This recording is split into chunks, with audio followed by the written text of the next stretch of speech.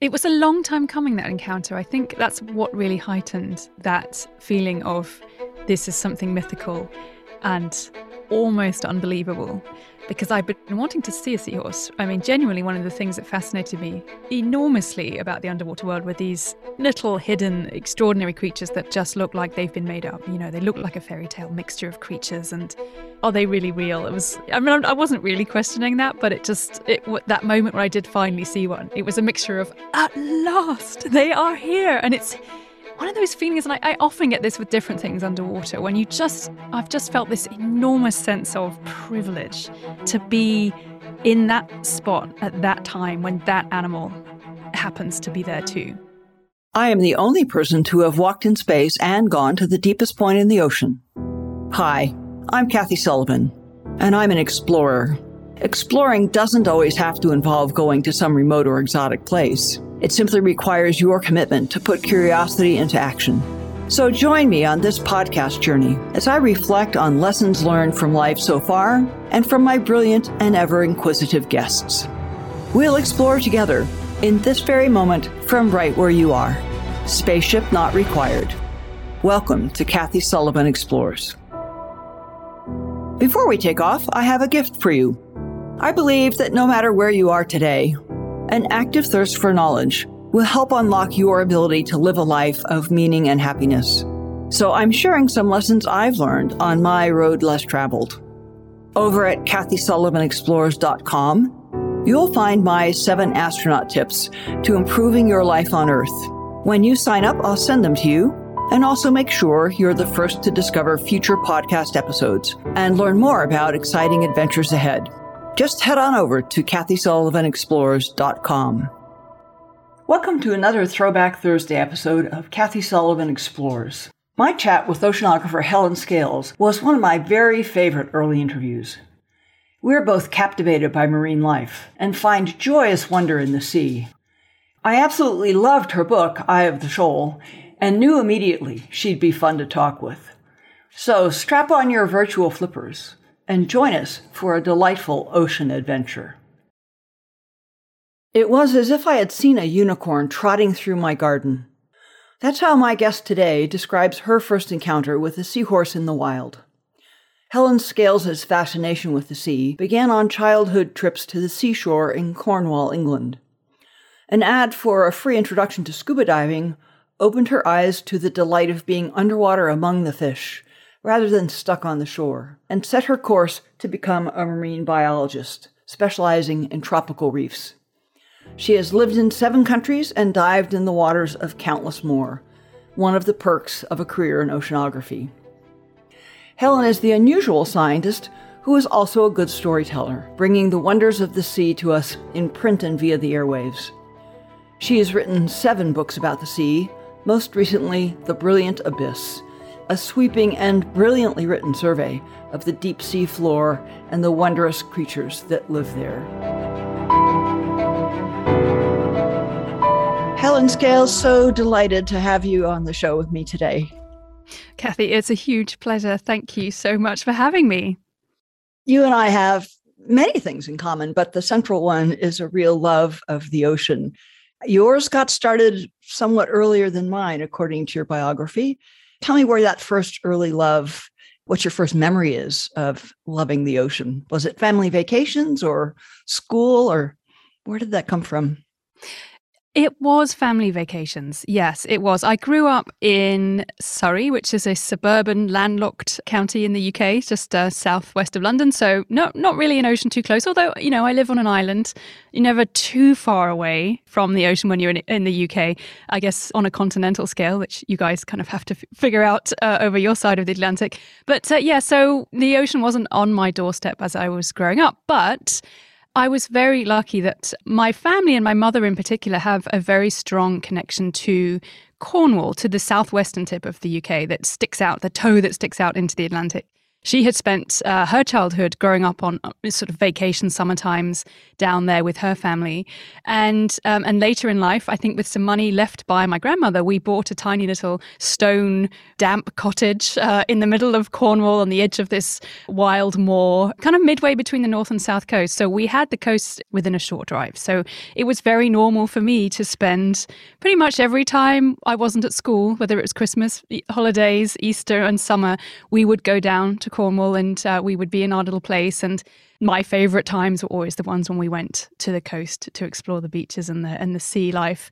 So I guess that for me, it was just normal. I would always have that memory of these wild Atlantic, cold, quite often grey, quite often wild waves of this part of the ocean was where I guess, had all my first experiences of the salt water, the creatures, the exploration. That's where it was.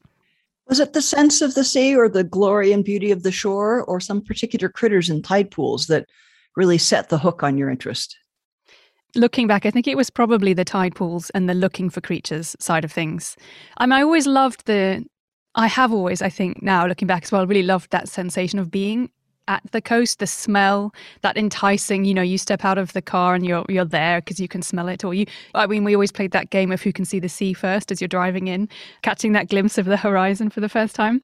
But then I guess once I'm out of the car and, running around, I would make a beeline for those, little tide pools, the pools of water with creatures and hunting for snails and shells and whatever I could find. So I think it was exploring the hidden side of the beach too and trying to find stuff that would reveal itself to me when I was rummaging around in those places. Did you collect them and take them back to the cottage in jars, or did you just leave them there and marvel at their presence? I mostly left things there, I think. I remember I went through a phase of kind of wanting to draw and paint these things. So I did used to kind of go through a phase of collecting shells, bringing them back to the house, painting them as in like not on themselves, but on paper. Watercolors was what I was up to then at that stage with my art. And then I think I would take them back as well. I'm sure there's probably some jars of odds and ends of shells here and there in the house somewhere still, but I wasn't kind of trying to hoard them. That wasn't for me. I wasn't trying to bring them back. I think for me, it was the odd one here or there, maybe with some idea to like trying to render them myself on the page, but mostly being there was the thing for me, I think. Yeah.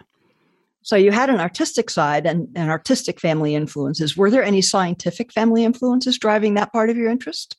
I think so. My mother is a mathematician, and that's what she studied at university. So if we stretch the definition of science to math, which I think we should, then yes, she always had that kind of interest. And in fact, later in life, she told me she did consider becoming an oceanographer.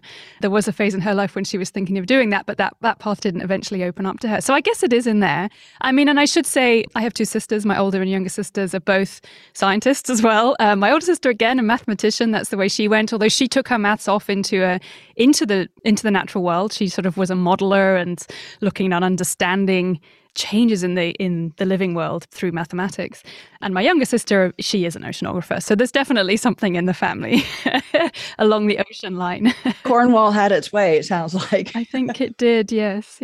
But you did your schooling in Surrey, southwest of London. Somehow around age 16, was that when you first got to scuba dive? What brought that about and made that possible? Yeah, I hadn't had it cemented in my mind yet at that point. So 14, 15. I was very green-minded as a kid at that point. At that point, I think I did think I was going to become a rainforest biologist. And I think I bored my friends silly because at that point, being an eco nut and a greenie kid wasn't really mainstream. And there wasn't many others like me who were very concerned about the environment. We're talking kind of early 90s when I remember very vividly being very passionate about the Rio Earth Summit, for example, and hearing about the Amazon rainforest being burnt down. And I became vegetarian and probably completely unbearable to a lot of my friends going on about these things, but that was where my passion lay.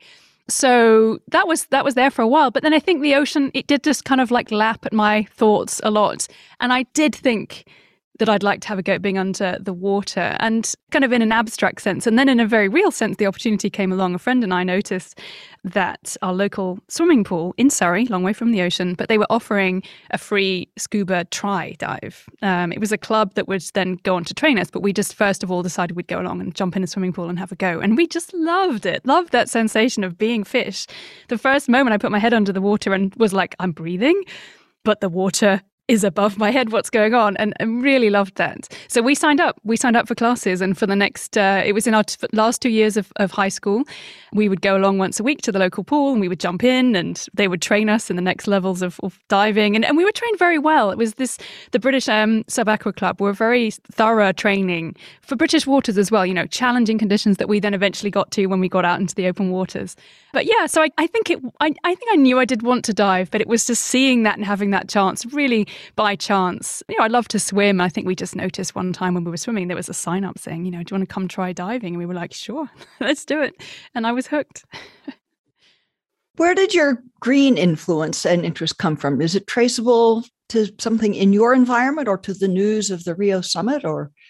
I think it's a mixture of, specifically at that time in the early 90s, I think it was a real rise of green awareness among certain people. And I think I was definitely one of those. But I think it stems back further than that. My mother, again, is and was always a very nature-minded, thoughtful, ecological person. And I'm very sure that influence has come through very strongly to me. She was always the voice of care and wonder at the living planet of ours in all ways. I mean, she didn't have a sort of particular part of it that was what she cared of the most, but I think she brought us all up to really respect and to be interested and want to know more about nature and how it works and the problems that are out there. So I think it's a mixture of her guidance, but in a very soft, gentle way. She wasn't pushing me at all, but I think it just became it was just normal for me to be thinking about those things and to have that influence around me. And then, the news and these sort of shocking stories that were coming up in the news about, specifically things like deforestation. I think it was only later on, after I learned to dive, that I was really looking into the ocean and seeing more and more the problems that were happening there. But I think I was really driven by this very teenage, angsty kind of need to do something or to try and be involved in trying to make these things better, I guess. Yeah. The Duke of Edinburgh Award seems to have been something that was pretty pivotal in your academic development. Most of my listeners are Americans, so won't know much about that award, how one gets it, what it means. Tell us about that. What is it? How did you get it? And did it play the kind of influence in your life that it struck me perhaps it did? Absolutely. Maybe I should have mentioned it already. In fact, this whole scuba diving thing was partly for the Duke of Edinburgh Award. So, it's a scheme that was set up by the late Duke of Edinburgh. And the idea is to give young people, I think up to the age of early 20s, you can do this award. And there's various different levels. You take it through different medals. You get your bronze, your silver, and your gold. It's sort of offering an opportunity to get hands-on experience in all sorts of things. So it's very interdisciplinary, and you had different categories of things you need to do. I kind of see it's sort of a similar way to, I guess, a parallel perhaps to the scouting organisation or Girl Guides. You didn't sort of have that same sense maybe of belonging to a group of people who regularly met up and did things together, but it was more of an individual pursuit. So you would go off and I think you had to do something that was skillful. So that could be music or art, but it was something outside of your school curriculum that you would do and pursue. And there was various ways of measuring that kind of progress that you would take at different levels. There was a sports section. I think there was a community service section. There was an expedition, and that was a very exciting part. We were trained in small groups. So that was a small group kind of endeavor, and go off and hike basically. And eventually at the gold level, it was quite a decent hike. I forget how much we had to do. It was so good. I don't know if we did 20 miles a day. I forget now. In some of the more challenging places in the UK, some of the more challenging outdoor spaces, I remember going for some wild hikes up in the North Yorkshire moors on some pretty bad weather and things like that. So, that kind of outdoor pursuit was part of it. And I think the scuba for me was coming under the sports section. So I think that was partly it. When my friend and I saw these classes, we were like, oh, hey, that'll be our gold Duke of Edinburgh ticked. Not that was why we did it, but it was a good, it became part of this award that you eventually get for kind of fulfilling various different aspects of adventure and skill and so forth. So I think I guess it channeled my kind of feelings towards doing a bit of everything. And actually that sums up, I guess, my childhood pretty well. I was someone who was interested in science and exploration, but I also loved art, and I also loved music and sport. And that was all the things that I tried to pursue as much as I could at that age. So it was, a really wonderful thing. And it's still, it's a program that still runs. And it does offer, I think, a lot of opportunities for trying out lots of different things and taking it to a pretty high level as well. Was that all in your high school age in your case, sort of up before 18-ish? That's right. Yes. So it was like, certainly, I mean, we started with the early levels, I guess probably aged more like 13. And we sort of went through the different from bronze to silver and then to gold. And the gold was generally a kind of, late teens kind of thing you would do. You've become quite a writer, and we'll come to that further down in the conversation. But in an interview, you commented, you said, I was busy being a marine biologist when out from inside me climbed a writer and a speaker. Were you already interested in music and art and other things? Were there any hints of that writer being hidden inside you at this age? Nope, not at all. I mean, I wasn't bad. And I think, actually, no, maybe that's not quite fair. I guess I was always a big letter writer and a diarist, actually, as well. I would write long diaries in my teens and younger too. So maybe that was the hint. But I never considered it to be anything particularly well written or interesting for anyone else to read. I just liked communicating that way. And then also, this was back in the day when, to keep in touch with my friends during school vacations, we didn't have anything. I mean, we could pick up the phone and speak to each other, but often we would write letters. And I really I've kept those letters. I'm a big keeper of letters as well. I have huge boxes of ones I've sent. And I had a lifelong friend in Canada, and we would send letters across the Atlantic to each other, all the way through childhood. So I think at some point we must get together, and I know she kept hers and I've kept mine. And, it's a lovely record of life, I think, those sorts of details that you write down in a long handwritten letter, which I miss. I don't do it anymore. Not really. Occasionally I think I should do it and I, get back to it. But everything else is so much easier, emails and everything else we have. So I guess that was it. But I never considered myself a skilled writer. I did okay in English at high school. I was fine, but I never considered myself to be top of the class by any means. Whereas I kind of was in science and some of the other things, I did stand out a bit more in terms of that sort of stuff, but never English. So it was a real surprise, actually. And enjoying it, I think, is the thing that surprised me. I didn't expect to find it such an enjoyable and joyous pursuit to write words and stories down, which was a wonderful thing to find out in my mid-20s. Very much, because many writers, of course, many authors write about how difficult it is and how grueling it is to chain yourself to the chair and your hands to the keyboard until something comes out. Oh, I have that too. Yeah. Yes. I don't think it's escapable. So you're Duke of Edinburgh Gold. You're kind of adventurous and artistic. No, you've loved the ocean. Now you've discovered how cool it is to be able to breathe underwater. How did that determine or shape your course from high school onward? Was it clear right then that that's what I want to do, combine science and ocean and the ability to be a fish? Pretty much. I think you've nailed it, actually. That certainly when I left high school, as I went on to do more studies, it was very much in my mind, like, be the fish as much as possible, basically. Explore and be in the ocean with any opportunity. And that really did drive me. I mean, in the early years, I took any chance I could, or made any chance I could, to travel, to work overseas, to experience and explore different corners of the ocean. I was strongly drawn to the tropics and to coral reefs. I mean, simply because, of course, they are beautiful and diverse and so important. And I think as I've gone on, I've really expanded my views to other parts of the oceans. But it was a very driven pursuit of that particular place, or those particular places, that ecosystem that drove me in those early years. And part of me feels like, was I too narrow-minded? But actually, maybe not. Maybe I personally needed that drive to that thing, that place I wanted to go to get me there. And then I kind of broadened out later on, but it was very much, off I went. I think it was a day after, maybe, I got my high school exam results. And I found that I got my grades to get into Cambridge. The day or two after that, I left for Belize and took myself off overseas for the first time to the tropics. It was my first tropical expedition, and went diving for 3 months. So, I knew that's where I wanted to go. And aside from a few days of dreadful homesickness when I got there, which all seemed suddenly like this was a terrible idea, I got through that and realized it was the idea I had in my mind originally. But it was, sometimes you don't quite get there immediately when you've worked so hard to get somewhere, and then you realize, oh gosh, it's really quite difficult and different as to how I expected. But I settled into that, and it was wonderful. And then, I guess on from there, I've been incredibly lucky to combine the science and the exploration and travel for many different expeditions, and eventually, after more study, jobs overseas. I've shared experiences with my then husband, who came along partway through all of these adventures. And he's not a marine biologist, but he dives, and now dives a lot more than he was before we met.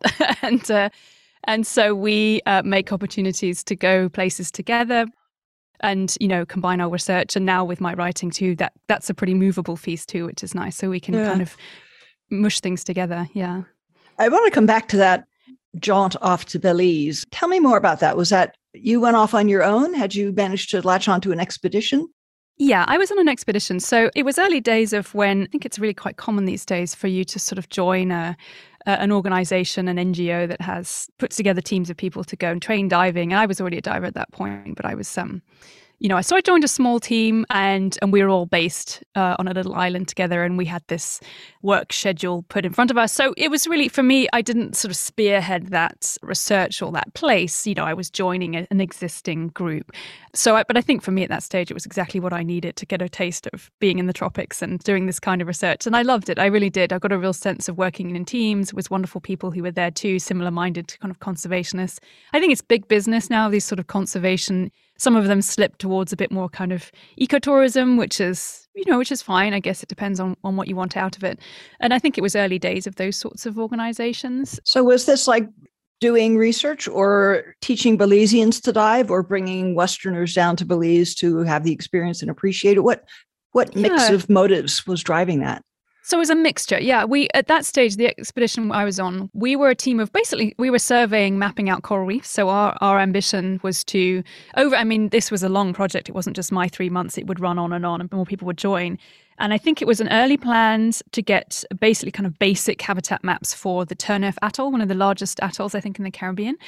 And what we were doing was we would just go down and we would be mapping out the coral and the fish populations, coral habitat and so on. And then that was going to be fed into this management plan. So I think it was a very specific goal in mind in terms of the science. They just needed to know what was there. And we were basically the grunt force, the workers, but it was pretty good work. It's not a bad thing to be diving and counting fish, No. But someone's got to do it, right?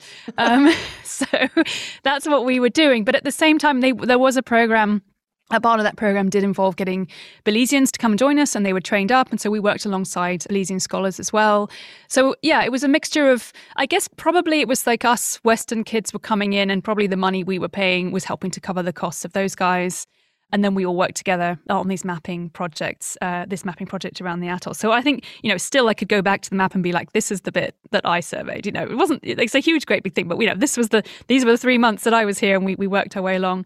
But the idea, and we helped to sort of set up a research station on Calabash Key, which is still there. I think it's still run by the university. So I think a lot of it was aimed at increasing the manpower, I guess, the infrastructure, the training of people in Belize, to leave that kind of capacity building behind. Capacity, yeah. Exactly. That's the word I'm thinking for us. Capacity building. Yeah. So it was great. I love your comment about the first few days of homesickness. I've concluded that one of life's little tricks is to lure you in with the sort of gleam in your eye of something you want to do. And kind of only once you've stepped across the threshold and into it, do you discover what it's actually going to cost and take to deliver on it. It's like, suckered again. Yes. And it took me quite a while to learn that too, because the first few times, Belize was the first time when I was really hit. Like, so you can imagine this like white kid coming from London, or from Southwest London, who'd never been anywhere hotter than about 25 degrees at that point. Oh, I need to do that in Fahrenheit. Sorry. Okay, well, just not very hot. 75, yeah. 75. I'm really bad at converting. Thrown into this hot, sweaty tropical country with everything is new and crazy. So, it was a huge challenge personally, but you got over it. But it did take a few more trips of the same thing happening for me to be like, oh, no, wait, hang on. Even though I know what it's going to be like, it's still a challenge. And I still have to sit through this first bit. But now it's sort of reassuring myself it is going to be fine, because it always has been fine, up until this point. There'll be different challenges. But, I guess it's just realizing you're not supposed to love it from the first minutes. It doesn't work that way. Keep your eye on that beacon, that beam that drew you in first, and keep going for it. So you had a bit of a back and forth career, as I understand it, academically, with some of the NGO work in parallel with, or was it sort of taking time out from universities and going back and forth between formal studies and field work? Tell me about your journey from the Belize expedition to your PhD. Yeah, sure. So I guess it was a bit of back and forth between different degrees. Some of it was just in vacation time during undergraduate. Yeah, I took a year between high school and my first degree. So that was my decision to go off and have basically, yeah, to go and dive as much as possible and to go and see the world. And so I did that. I spent time also in Australia. Wonderful thing I enjoyed. I think the highlight, well, two things really. One was working on the west coast on Ningaloo Reef, working with whale sharks. There was a whale shark research project and kind of monitoring tourism and so on going over there. So I spent quite a bit of time out that way. That wasn't with Brad Norman by any chance. It was, yes. in association, he was around. I'm not sure if I actually worked. I think there were a few days where I worked with him. He was definitely around. I was with the government organization that's now changed. It was called the Conservation and Land Management Group at that point. I think it's something else now. But he was around. Yeah, we did have some days on the boats together. So that was fun. Yeah, so I did that, and that. The northwest corner of Australia, right? That's Ningaloo. Right. Yeah. Ningaloo. It's a very special place for me. I've been back since. And, it's the lesser known. I've seen it all, but never been able to dive there. Oh, do. If you ever get a chance. It's a very, very different place to the Barrier Reef, which I then did go to the Barrier Reef after Ningaloo, and I dived there a good deal, and also off the coast in the Coral Sea, which was extraordinary. But Ningaloo is just, it's accessible. It's a fringing reef, so you can just, and there's got a beautiful national park along the coast where camping is fantastic, and you can just flop in the water and snorkel and see wonderful things, or go off the coast a bit further and see these beautiful whale sharks, which still are coming and are just still extraordinary. So yeah, it was wonderful to be there. It's very close to my heart. And yeah, and then I did some stuff on the East Coast too, which was great. So yeah, I guess there was a year of exploring. Then I went to university, to Cambridge, and studied hard as a zoologist. And each of the school vacations, the high university vacations, I also went off and took myself to different parts of the ocean to study and to do that sort of work. So I was in California for one summer. I was in the Philippines for one summer.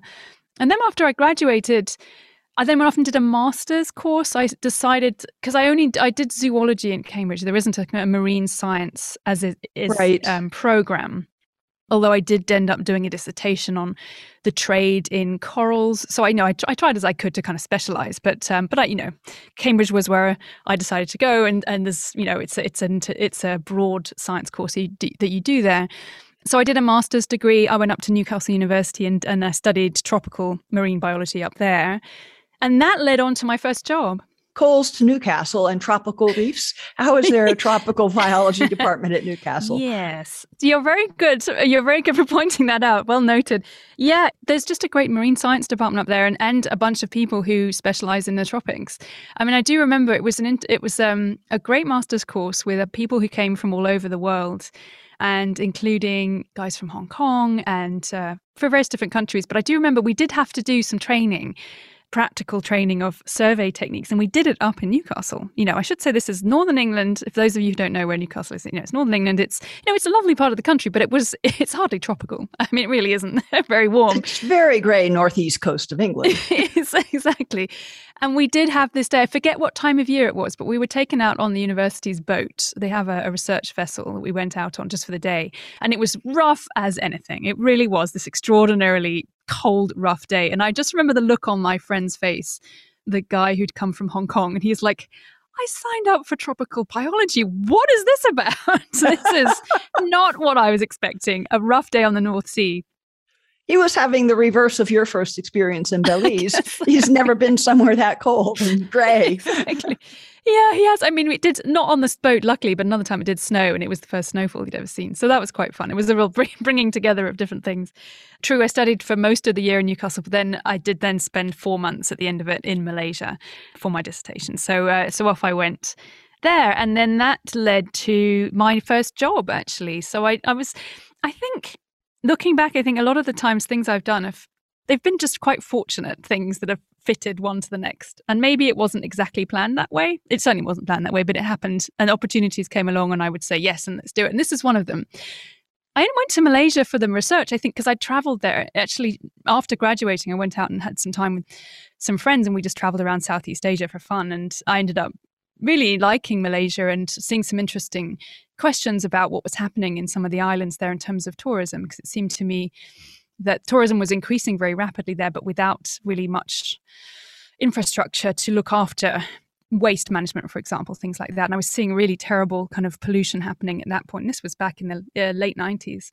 Were you having to make those all work trips? I mean, or cheap college Malaysia on $2 a day post-college trips? Or tell me more about that experience, because cobbling something together to travel shortly out of college is, for most people, quite an endeavor. Yeah, I guess it was. That one was a cheap trip. The one straight after graduating was a flight and then just kind of making it happen and traveling pretty cheaply through Southeast Asia. So yeah, I was lucky because I had friends who wanted to travel out there, and actually a boyfriend who was studying in China, and we kind of met out there, and he was already over that way. And so we all just had a kind of post-graduation final trip around. It was 6 weeks, I think. It was an amazing trip. It was a wonderful, wonderful, eye-opening trip. But I guess it was that time of backpacking around that did make me think I would like to come back and start looking in more detail at some of these issues of what's going on these islands and how tourism is developing. And so I ended up doing, I guess it was another one of the sort of things I did often, which was be slightly cheeky and just write to people and say, hi, can I come and survey your reef, or can I come and see your whale sharks? That's how the whale shark thing happened. I watched a TV documentary about whale sharks in Ningaloo, and I was like, actually, quite fancy that. And I managed to find someone to write to. I think I even wrote a letter, because it was letter writing at that point, and said, can I come? And they said yes. That's fabulous. Well, what's the worst that can happen? They say, actually, no, we'd rather not. Yeah, or you don't hear back, whatever, exactly. Yeah. So the Malaysia thing, the work for me happened. I found out that the WWF, the World Wildlife Fund, we did quite a lot of work out there. They have an office out in Kuala Lumpur, and they were doing quite a lot of marine work. And I think I just wrote to them and said, well, look, I have this time as part of my master's to spend, and I got some money from the university for this. So that was funded through college, to come and study somewhere. And I'd like to come to Malaysia. And I think this is an interesting question about tourism. And they were like, oh, actually, we've got we want to know more about this particular island, Pulau Tioman. And we would really like you to come and survey the reefs and talk to the tourism sector and figure out what's going on. So I did that. I spent, I guess, 3 months out there, and they helped me out with accommodation. And, I think I bought my flight, and that was about it. And everything else was covered by WWF. And that was great. And then at the end of that, the person I was working for as a volunteer just for my master's then said, well, there's this other island on the other side of Malaysia, which we also would like to know more about. And we have a little bit of money to pay you, about $5 a day, probably it would be, if you want to come back and just run this project for a year. And we'll pay your accommodation and you'll have to fly out. So I had to raise, it was I'm pretty much broke even, I'm sure, over that first year of working. It was not a lucrative time of my life, but, it was the experience I had. And they just said, yeah, come back. And so I then became, the field biologist I'd always dreamed of. And it was challenging again in different ways, very different ways. But I did it. And that was the beginning to being able to call myself, I guess, a marine scientist. It felt like I was actually running the show at that point. And that was before my PhD. So that was cool. So I did that for a year in Langkawi and tried to survey reefs, even though mostly I couldn't see them because the water was very cloudy. It was not my expectation. Yes.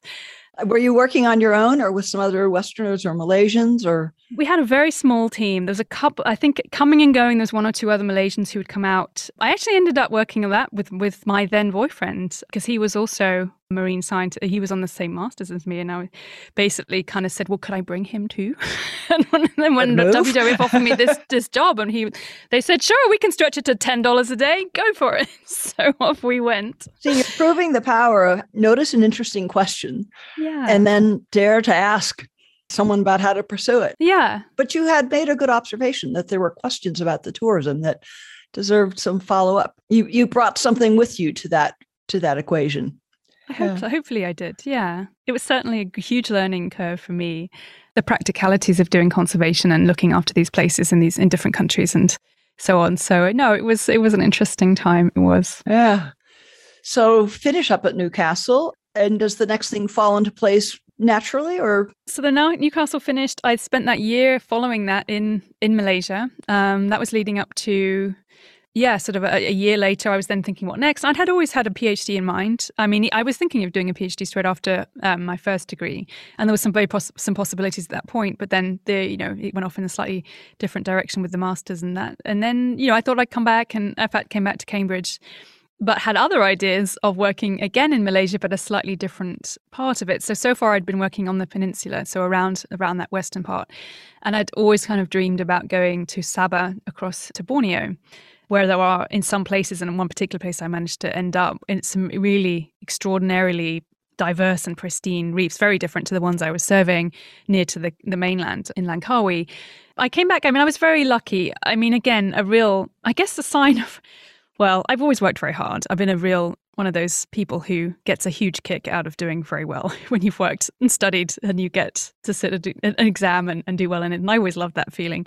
So I did do very well in my final year of undergraduate, which meant that I could, this is it. This is the thing which means a lot to me, was that I could pretty much just go back to my college in Cambridge at that point and say, hey, I'd like to do a PhD.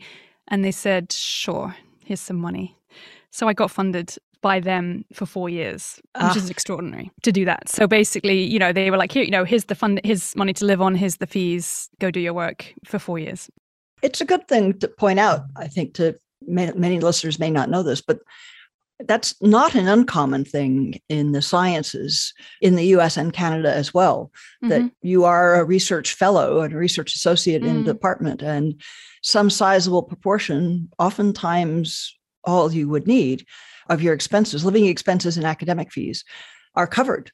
So you can end up with a postgraduate degree and not an added burden of debt.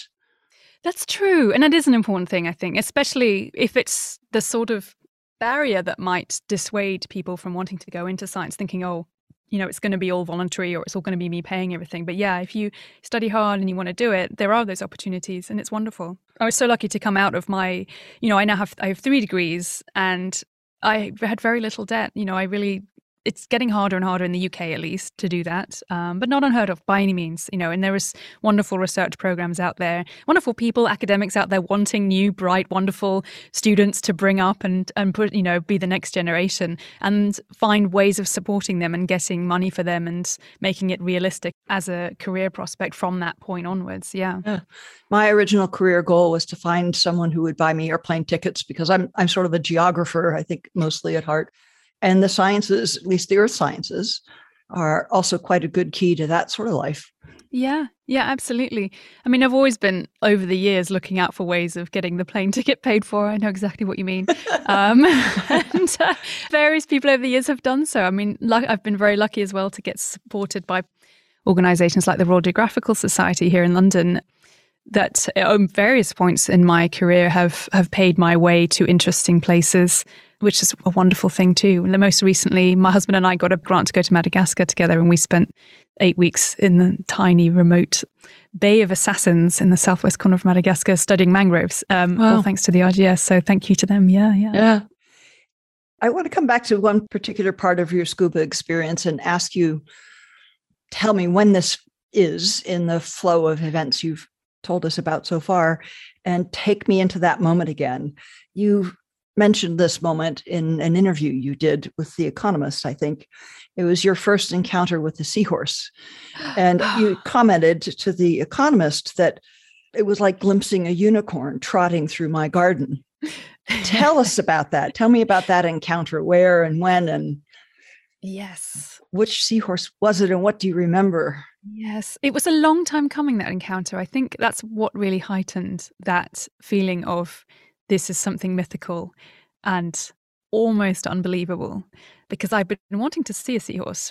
Genuinely, one of the things that fascinated me enormously about the underwater world were these little hidden, extraordinary creatures that just look like they've been made up. They look like a fairy tale mixture of creatures, and are they really real? It was, I wasn't really questioning that, but that moment where I did finally see one, it was a mixture of, at last, they are here. And it's one of those feelings, and I often get this with different things underwater, when I've just felt this enormous sense of privilege to be in that spot at that time when that animal happens to be there too.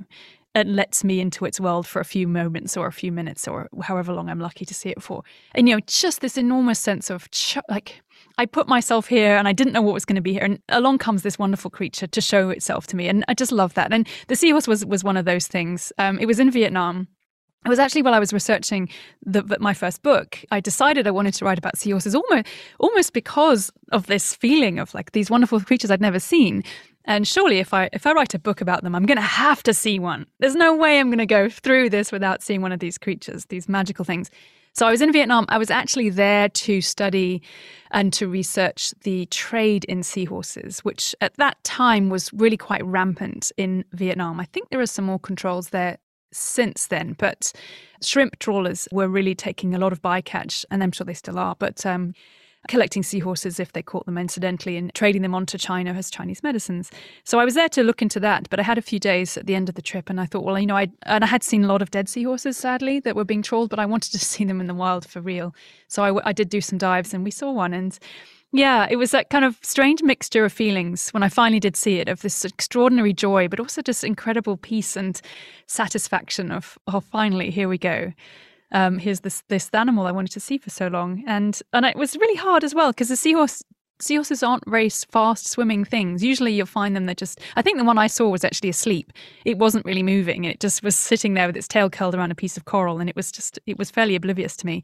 So I had to say goodbye. Like, I wasn't going to sit and wait for it to swim off because it wasn't going anywhere. And, normally if it's a shark or a manta ray or a turtle, you grasp onto the moments you have in its company, and it's going to swim off without you. But the seahorse was just going to stay there, and I couldn't stay there because my air was going to run out. So I had to finally reach the moment of sort of saying goodbye to the seahorse and turn my back and swim off. But it was, I always remember this bright orange little thing, had a little black kind of saddle on its back, and it was just sitting on the seabed looking very peaceful. And I think for a moment I was like, oh, is it okay? Is it actually alive? And then I was like, no, it's fine. It's just sleeping. It's okay. Yeah, they do just tend to hang out coiled around a bit of coral or something. Yeah, exactly. You said they are traded for Chinese medicines? Yes. They're not aquarium critters, but to grind up and turn into some. What is the perceived use of them? Yeah, so it goes back a couple of hundred years as this idea of them being a medicinal ingredient. In fact, even the Romans had ideas that seahorses had some potent powers. There were kind of recipes that if you take a seahorse and you burn it, you take the ashes and you mix it with goose fat and you rub it on a bald head, then, your hair is going to grow back, or some nonsense like that. That's the Romans, but it's been a traditional Chinese medicine. Seahorse has been there in textbooks for quite many centuries. But now it's becoming much more popular to have them as an ingredient. It's one of a mixed ingredient in these sorts of remedies that are prescribed or that people decide they want to take. And often the seahorse, well, now they're kind of famous for being this promoter of vigor and masculinity perhaps, or sexual fervor, that kind of thing. So, I saw them on sale in Vietnam, actually, like pairs of seahorses, two of them kind of tied together as if you're male-female pairs. This is what's going to be all the more potent for you if you take these. And I think, they're kind of boiled down into a tea or something and taken that way. And in Vietnam as well, the fishermen I spent time with, they would take the small ones, which were too little to trade. They weren't worth anything. And they would stick them in a bottle of vodka. And they said to me, oh, yes, this gives me strength overnight when I'm fishing.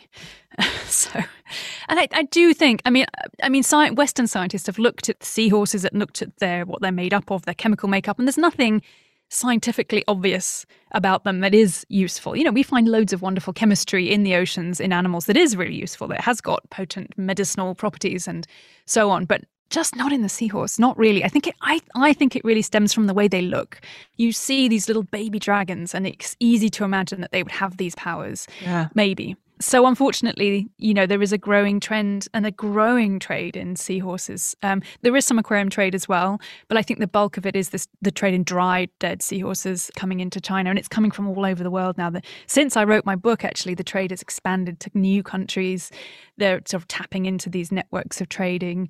And people are working really hard. There's a wonderful project in University of British Columbia, Project Seahorse, who are working really hard, working with fishers, trying to make fishing more sustainable. Not necessarily campaigning for a ban on seahorse trading, but let's try to make it better and try to eliminate the damage that things like trawling is causing to the whole of the ecosystem, not just seahorses. Yeah, yeah. That book, by the way, is Poseidon's Steed. It's next on my list to read. Thank you, Kathy. The book I read in preparation for this interview is your more recent one, The Brilliant Abyss, exploring the majestic hidden life of the deep ocean and the looming threat that imperils it. And it is such a fabulous book. Kudos on a wonderful piece of work. One thing you wrote struck me. It raises a quandary or a mystery that I've labored over a lot, as many people have. It's about why there is this fervor, or this is what I read into the bit. Maybe you didn't mean it, but there's such a clamor and fervor and common shared joy and excitement around going into space. I mean, witnessed just recently Sir Richard Branson completing his first tourist flight. And you write in The Abyss, the deep has no stars at night to remind us it is there, and no moon shining down. And yet this hidden place reaches into our daily lives and makes vital things happen without our knowing.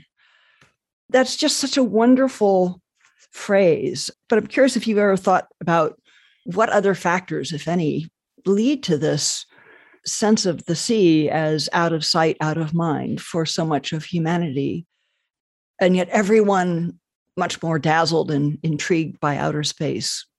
What is that?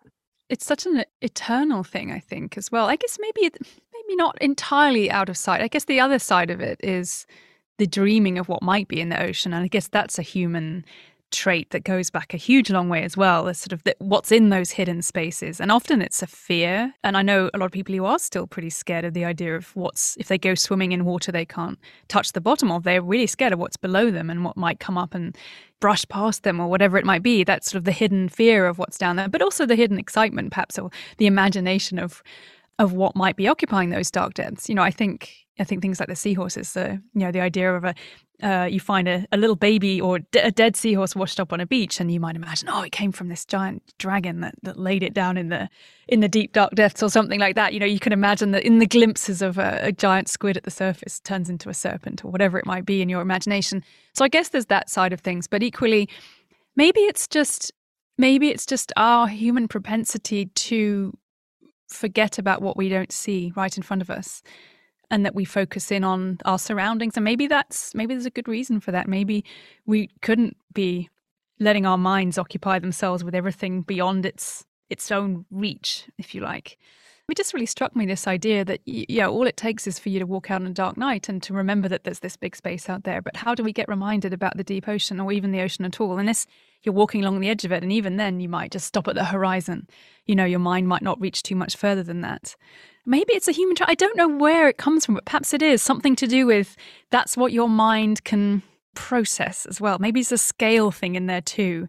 I've always wondered about that, actually, in terms of, we as humans, we've evolved to perceive a certain range of wavelengths of light, and there's a lot we don't see. And I think we've also, in the same way, kind of evolved to understand a certain range of sizes. We can neither imagine the infinitesimally small, neither the enormously big. And so, a human sort of time scale and a human physical scale are what we can kind of associate ourselves with. So equally, it's hard to imagine geological time, and how do you get your head around millions of years of change? And we have to find ways to do that. Maybe there's just a limit on what we think about, as a species. I don't know. I think it's something I'm going to keep wondering on. I don't know what your thoughts are on that. Well, very similar to yours, that so much of popular imagination about the sea has tended towards the foreboding, the dark, the foreboding, Homer's cold, gray, fish-bearing sea and ships that don't come back, and all those things that you touched on, what might be down there to brush against my leg, or, do you even eat me? There's a wildly popular show on television too, actually, over here, that in that vein make me completely mad. One is called Wicked Tuna, and it's about macho fishermen going off to slay and challenge and test their mettle against giant tuna. And then there's massive celebration of Shark Week, which largely feeds into the mythology of sharks and the vilification of sharks. And they are both such glorious, wondrous creatures, so vital to the way the ocean works. That's what I loved about this bit that I just read. You hook it back to reminding us of all of the ways that our lives actually depend critically on the ocean. Intellectually, we may have it out of sight and out of mind, but ecologically and biologically, it's the integral part of the life support system that keeps all of us alive. And so it's frightening to me that as a scuba diver, you would never let your scuba gear be that out of sight, out of mind, because your life is depending on it. And as an astronaut, I would never let my life support system be that far out of sight and out of mind and mistreated. And yet here we are together on this blue planet that is critically driven by and tempered by and fed by the ocean. And it's meh. For me as well, I guess what I would just love to see is more, and I think we're getting there, more people are thinking this way, but celebrating that the joyous wonder of the ocean and what lives there, not how we can conquer it and kill it or use it or make money out of it, but just appreciate and love the fact that it is there and that all these things are there, to just genuinely celebrate the fact that we share this planet with, tuna that race at ridiculously high speeds through the ocean and sharks that are extraordinarily diverse and everything else that we have out there. But just to, have that celebration as opposed to, oh, how can I make money out of it? And what can we use it for? Just because, it's life on Earth. It's all of us in this together. They are our neighbors and our co-species on this planet. Yeah. So I have to ask you a question in that regard. There's a popular concept making the rounds these days in ocean and societal circles, economic circles, of a blue economy. Tell us what that means and what's your take on it? Yeah, so the blue economy, I guess it's this becoming very popular idea that, well, I think there's two sides to it, actually. I mean, one is the realization that an awful lot of what we do need and use either for free or supporting jobs and economies around the world is linked to the oceans in some way. So, just fishing is an obvious example of that. Enormously important industries around the world for people, livelihood and for supplying food and so on.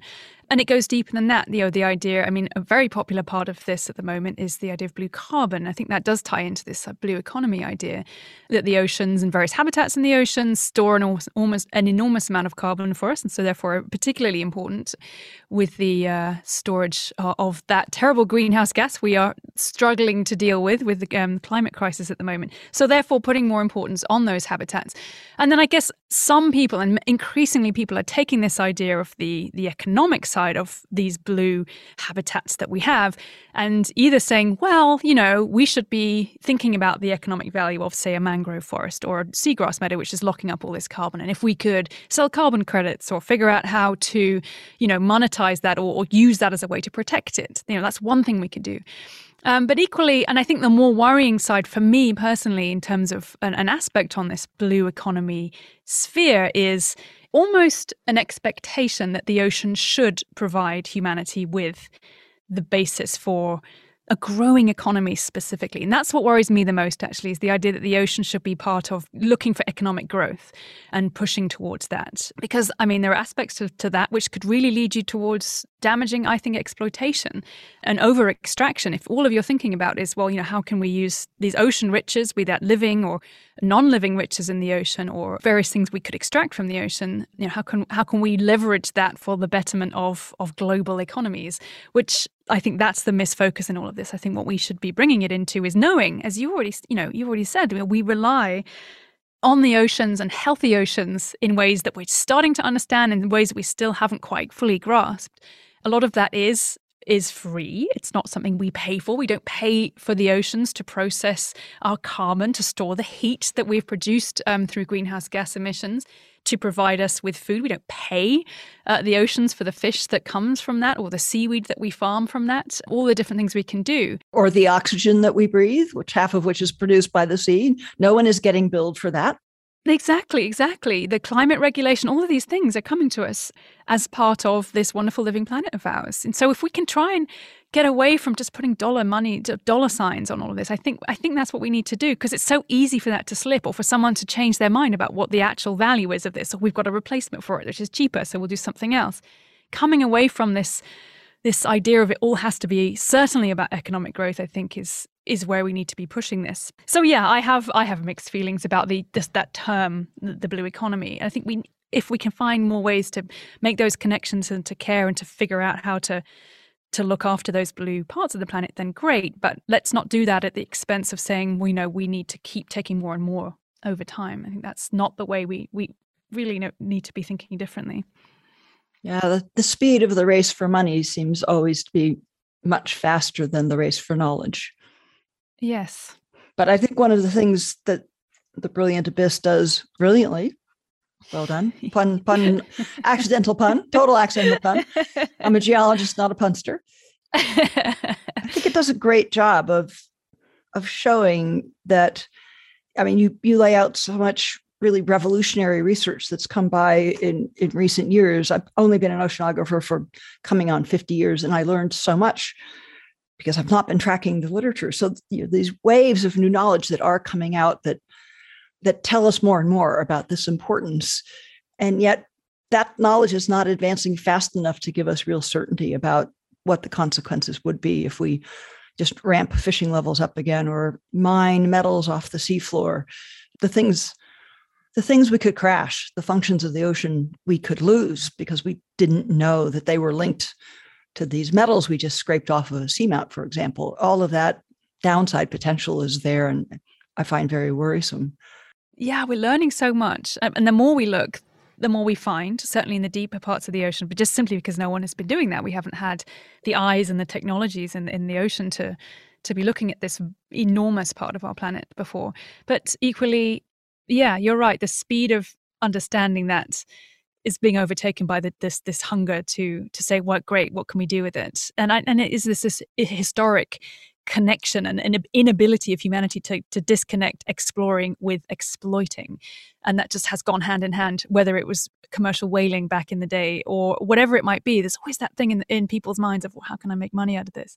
And I just really hope that the deep ocean especially could be a turning point, but potentially for humanity to say, we could do things differently this time. We could actually say, no, let's not just race on, because we are getting these hints of tipping points and things that are going to be really very hard, if not impossible, to reverse. So let's be smart. Let's be really smart about this and not just push in without really looking, as we have always done in the past. Let's do it differently this time. And you'd be so wise. If only. I did really want you to share a piece of the writing of The Brilliant Abyss with our listeners. And you and I talked before we started the tape running about one particular passage where you described some of my favorite critters in the oceans as well. Would you give that a read? Of course. Here we go. Common in midwater are animals with delicate, gelatinous bodies. Some look like flying saucers, some like tangled feather boas, and some like round-bodied spiders with too many spindly legs. There are glistening spheres with rainbows flickering across them and elaborate glass chandeliers complete with glittering lights. So one of the things that my scuba diving buddies hate me for, there's two things they hate me for. One is that I can get about twice as much time underwater out of a tank of air that they do because I basically don't move and they go rocketing around chasing fish.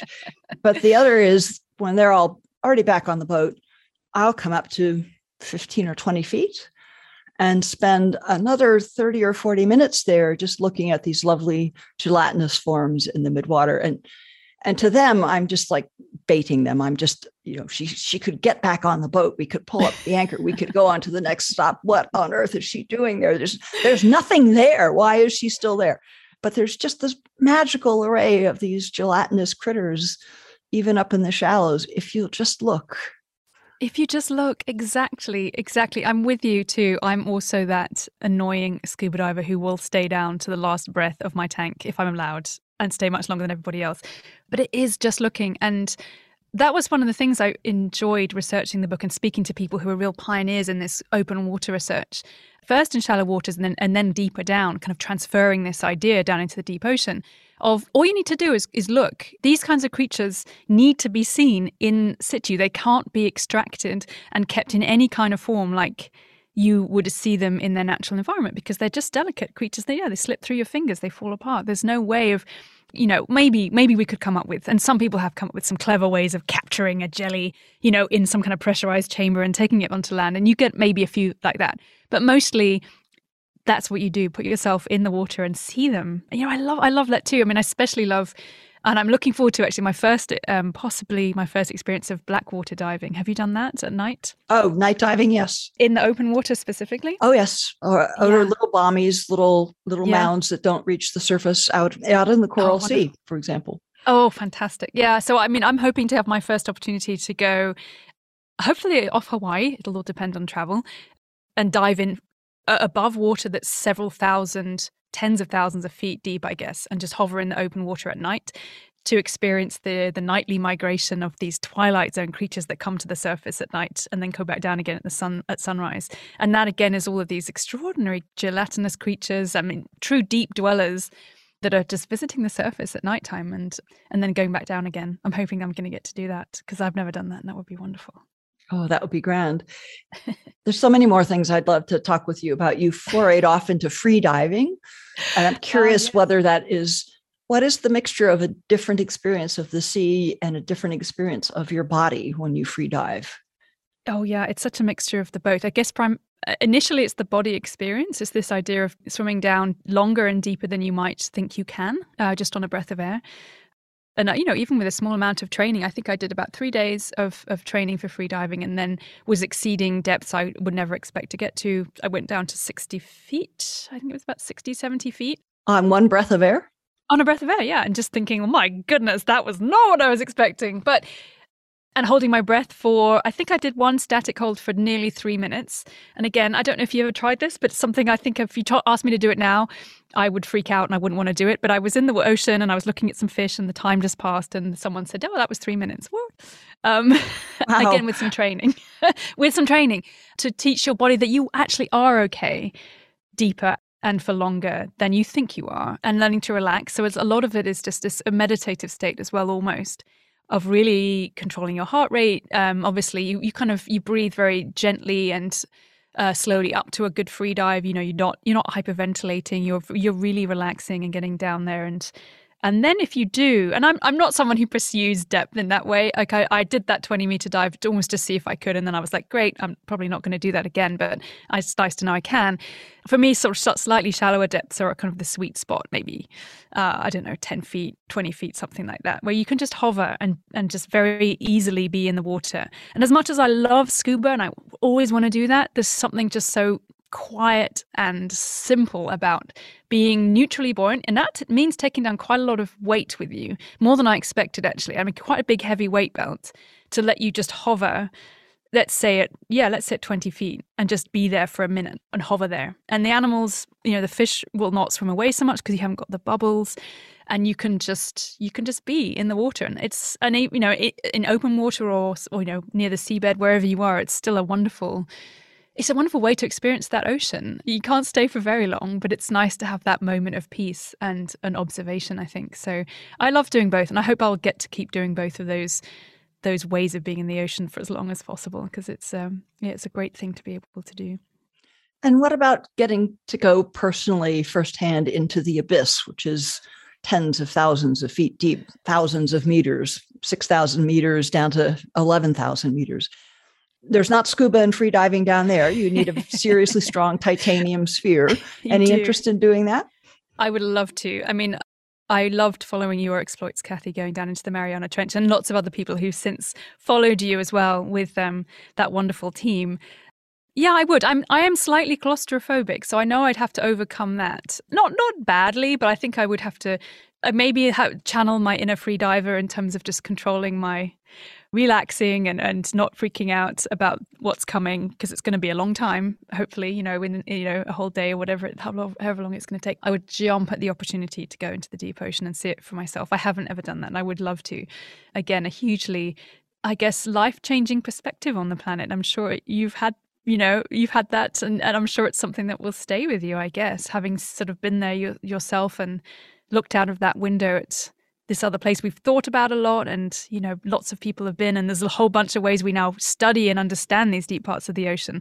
But there's something very different about being there, even if you still, I think what I would be wanting to do is probably, well, not really, but I'm still stuck in a bubble. I think I'd love to get out. I know I couldn't, obviously. That would be really bad. But your imagination does wish for the frame of the viewport to go away. That's true.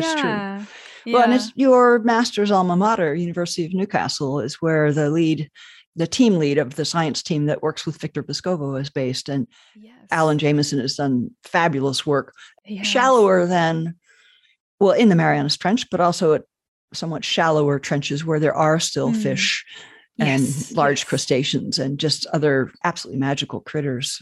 Yes.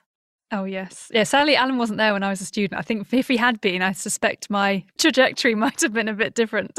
I may not have escaped off to Malaysia. Perhaps I would have escaped to the bottom of a trench instead. Who knows? Well, Helen, a feature of this podcast that's becoming quite common is to have a little bit of a lightning round of quick, short questions on the tail end. So, Sure. Ready for some lightning questions? Yes. Dogs or cats?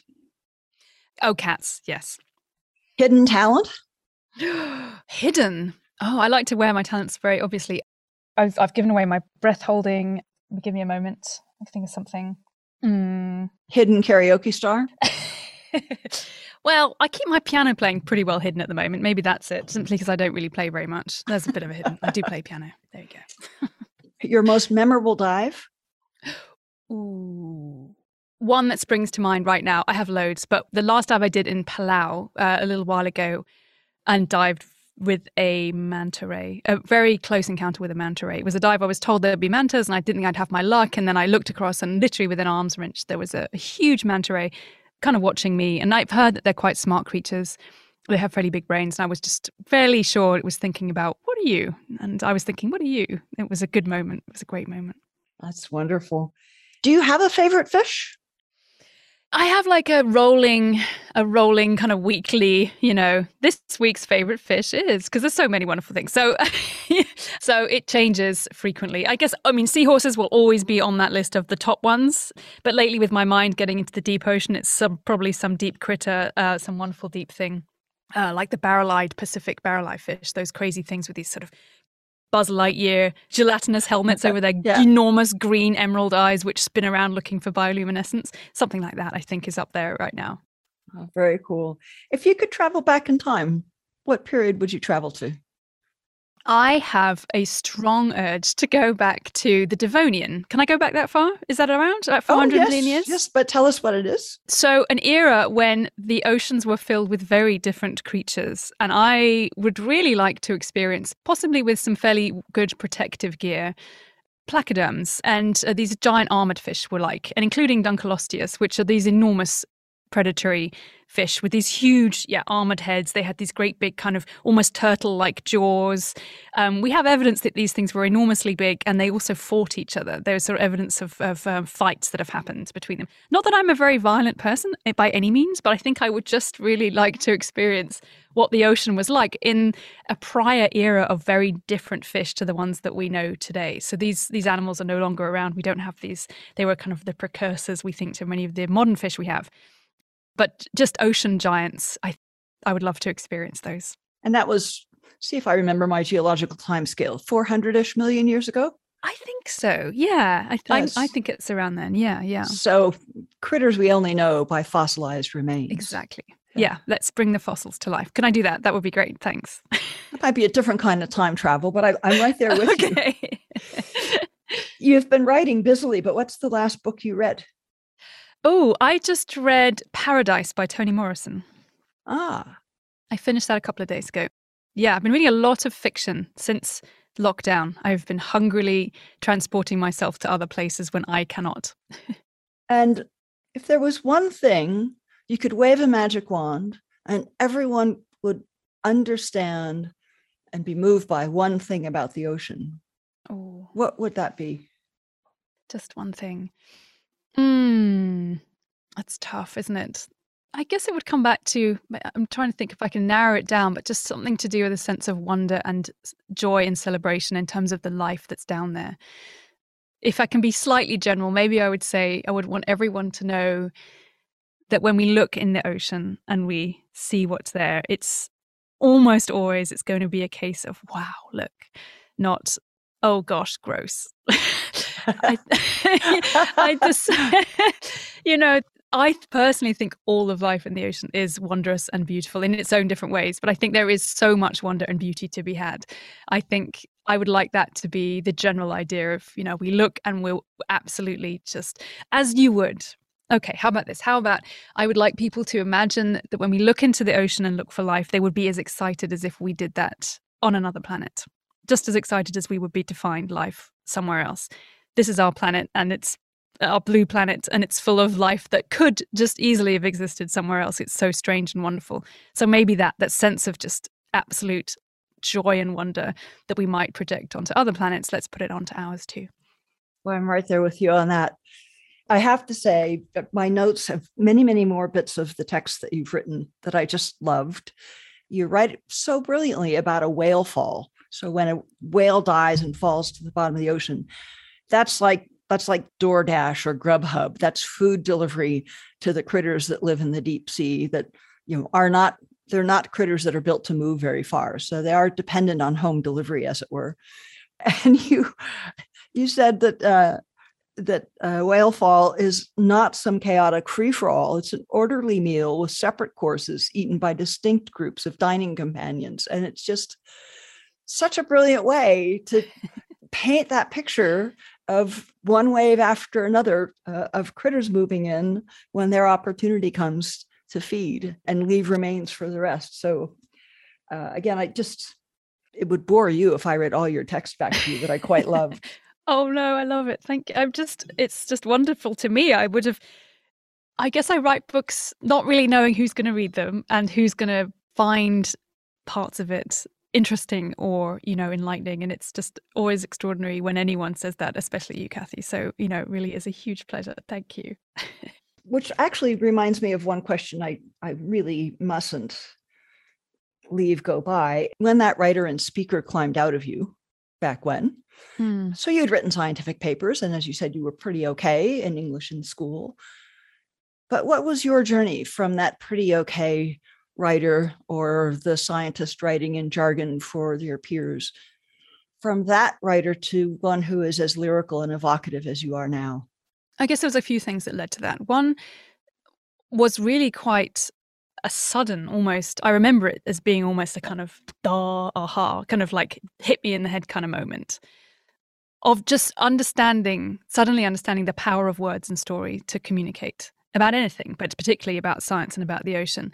I remember quite vividly watching Kate Adie, the wonderful war correspondent. I don't know if you know her. She was a BBC reporter for years, who went off to report in various extraordinary parts of the planet, mostly in very dangerous and important situations. But she had this way of delivering that information and making it accessible and showing people what was happening in the world. And I think it was during my PhD time, actually, when I went into the PhD thinking I'd come out the other end staying very much within science, within conservation. Perhaps I'd go back to Malaysia and work for WWF and work my way up and end up in Washington, D.C., heading up WWF's marine program. That was the kind of thing I thought I was going to do. But then midway through the PhD, I had this aha moment of watching people like Kate reporting on, really important high-level current affairs and thinking, oh, maybe I could do that for the ocean.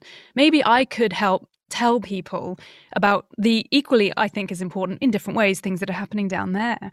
So I had that. And then it came as well with me having the opportunity to try out different things, which I had never thought of before. I genuinely hadn't thought about writing or making radio programs or talking, doing public talks and that kind of thing. And I just tried those out because being a grad student, there were these opportunities I could say, hey, I'll write for the student newspaper. Let's have a go at that. And, oh, hey, let's try making radio programs for the student radio station. So I tried that. And I found I really loved doing all those things. I genuinely found this sudden joy in writing stories and putting words down and talking to live audiences and talking on the radio, and also finding I wasn't too bad at it. I mean, I certainly loved it enough to kind of get through the early stages of that and getting more experience and learning from others too. I think that for me was very important. There were people who really helped me through those early stages. After I'd had that initial kind of, I think I might like this, and I think this might be important, to, okay, how do I do this? Because this seems to be something that a lot of people might want to do, and it's going to be challenging, and how do I break into this? And so I slowly realized that it helped if I would just, put myself out there and always say yes when opportunities came along, and then ask for more help along the way and say, look, hey, how do I make a radio program if I want to be on the BBC? How do I write a book? Because I felt like I want to write a book. I should say another moment, actually, when this came to me was writing my PhD thesis. So I got to the end of my research in Malaysia and I was writing up and I enjoyed that part. And most people don't really enjoy that part. Certainly in the UK, we have to write a great big long thesis. I can't remember if it was 80,000 words. It was a great big thing, which I suspect 5 people have read, if that, in total at this point. And I had this sense of really enjoying the more storytelling parts of it, the introduction where I could open out this topic I was writing about, and then the discussion at the end when I could really wrap it up and look to the future and discuss these ideas. And I thought, well, I want to write a book that more than 5 people are going to read. So how do I do that? And so I went off and I spoke to agents and I talked to publishers and other writers. Actually, it was a very powerful way of me doing that. I had some very great opportunities to be in the room with some great writers. And then a friend of mine said, go and talk to him, go up afterwards and ask him how you write a book about seahorses. How do you do it? So I said, no, he won't want to know. And he said, no, go and talk to him. This was, it was Simon Winchester, came to Cambridge. Oh, my goodness, yes. Yeah, so Simon Winchester gave a talk. A friend of mine said, hey, come along and, watch this talk. And then at the end, she's like, oh, because he actually, during his talk, spoke about his mentor when he was writing early on. And so my friend said, you want to write this book, go and ask him, go and ask him for some help, go and see what happens. So I kind of did. And I went up and I said, hi, I had this idea. And he said, okay, that sounds interesting. All right. And then we left it at that. And then sometime later, that same friend, when I was still struggling to get anywhere with this book idea of mine, she said, you had that conversation with Simon Winchester. Well, why don't you see if he could help some more? Like, get in touch with him. And I was like, well, how do I do that? How do you get in touch with a famous writer? What do you do? Well, okay. And so I, looked at his books, figured out who his agent was, wrote a message to his agent, trying to pretend I was way more important than I really was, and said, I would like, I'd like a message. Could you send a message through to Simon? We met in Cambridge and so on and so on. And then, he responded and he looked at my proposal. And this is a key thing as well I'd really like to pass on. Maybe this is for anything, but especially if anybody is maybe thinking of going into writing or this kind of field, because you're going to get told no a lot. So I had this idea for this book and I sent it across to Simon. And he wrote back and he said, no, I don't think it's quite, no, I don't really get it. I don't think this is going to really work. And so I was like, okay. And I wrote straight back and I said, why? What's wrong? What do you think could be better? And almost by return of email, he said, good, that's the right answer. Here's my phone number, call me, and we'll talk this through. Because we hadn't actually spoken at that point, it was just over email. So it turned out that this kind of gut feeling, I didn't even know why I'd said that. No, tell me why. Why is it not good? Tell me what I can do to make it better. He's like, well, that's the attitude you need to have because it's never going to be perfect first time. You're always going to need to work on it. So and so we had a conversation and he helped me through the ideas. I rewrote the proposal and then that's the one that got the book deal. So I guess it was just that feeling of asking for help. And then even if it's not quite the right answer you want, well, seeing how much more help you can get to figure out how to change that and working hard at it and not expecting it to be a yes first time because it's never going to be a yes first time. And if it's a no, if you can get that feedback on, well, why, then that can sometimes open a door you weren't expecting to be open. So yeah, I think that's my story through. But there were just these kind of, moments of realizing it was a joyous thing that I enjoyed, realizing that if I worked hard at it, I could get better at writing. I still think that. I'm still always getting better. And if you can read and write and think, then your writing will get better too. And in whatever way you want to take it, it's not necessarily something you instantly have. But if you enjoy it, I absolutely recommend it as a thing to do. It's an extraordinary experience to write down. In this case, for my latest book, a good 80,000 words and send them out into the world and see what people think of them. It's a huge privilege. Well, you have surely grown your audience to well beyond 5 people. I mean, you've I hope so. Wonderful awards. Spirals in Time, your book about seashells was BBC4 Book of the Week and got Book of the Year nominations by the Times of London for all the listeners here, The Guardian, The Economist, and Nature. I mean, so bravo, you're well above 5. I did it. You probably got at least 3 or 4 zeros on that 5 now. Oh, it's a huge privilege. I don't think I ever imagined that it would keep going for this many books as well. I mean, it was one book after the next. Really, it's all you can do. But getting to the point where you think, oh yeah, this is a thing now. I can probably keep doing this. That's a nice feeling. It's a very nice feeling. And so, do you have some other notional titles in work? More books will be coming? I do, yes. I've recently, just this year, made my first foray into children's writing, so writing for young people, young readers. So I had a title about the Great Barrier Reef, came out earlier this year, which was wonderful. I mean, and what I love about that is, I guess, coming back to this early interest of mine in art, and I continue to have that, but felt very much like I was drawn into science. And at my high school, you had to kind of choose really, certainly later on, if you wanted to be an artist or a scientist. And so science was for me, but realizing I can come back and really embrace the more creative side of of me. I don't do the pictures, but I collaborate with amazing artists, and I love doing that. It's a wonderful process to have ideas about the world and then have a fabulous artist come and interpret that. So I have that book. I'm now working on another with the same publisher, and I have a couple others with other titles in the pipeline too, all ocean related, and I'm very excited about those. So those are coming. And I also am in the early stages of the next book for adult readers. And all I will say is it's going to be a future-looking perspective on the oceans. So I'm going to be casting an eye ahead. Have any of the artists that you've worked with, I mean, the illustrations in The Brilliant Abyss on the cover are just exquisite. Are these artists that have seen some of these creatures, or are you able to show them exemplars or photos that they can work from? Yeah, some of them. I mean, so the guy I've worked with on so far on my adult titles on Spirals in Time, he did the front cover for Eye of the Shoal. He did too, is a guy called Aaron John Gregory. He's based out of California, and he did train. He's a diver. He's a very passionate underwater, marine biologist and an observer of the ocean. So yeah, he shares my absolute love of living creatures. He also has the same passion as I do with the past. He's recreated a lot of these fossil creatures, which I write about and imagine what they might look like. And so often that's a combination of our imaginations in terms of what we know and what scientists are saying, and also what he thinks things might have looked like. And sometimes he's great. He'll do all his own research and in terms of what things look like, because he's got that, he has that experience himself. Some of those other artists don't necessarily have that background in biology. So then it's up to me to provide those reference materials. And you never know where that might come from. I mean, just today, I'm doing another book a young reader's book on seashells. So I've been wanting to do that for a while, and I found a place for that to happen. And we've just realized, I was watching a David Attenborough documentary the other day, and there was this piece about how these amazing painted snails in Cuba have incredibly colorful shells. And I was like, oh, that needs to go in the book. So I took a screenshot, sent it over to the illustrator, and I was like, you need to do these guys too. So you never know where ideas will come from.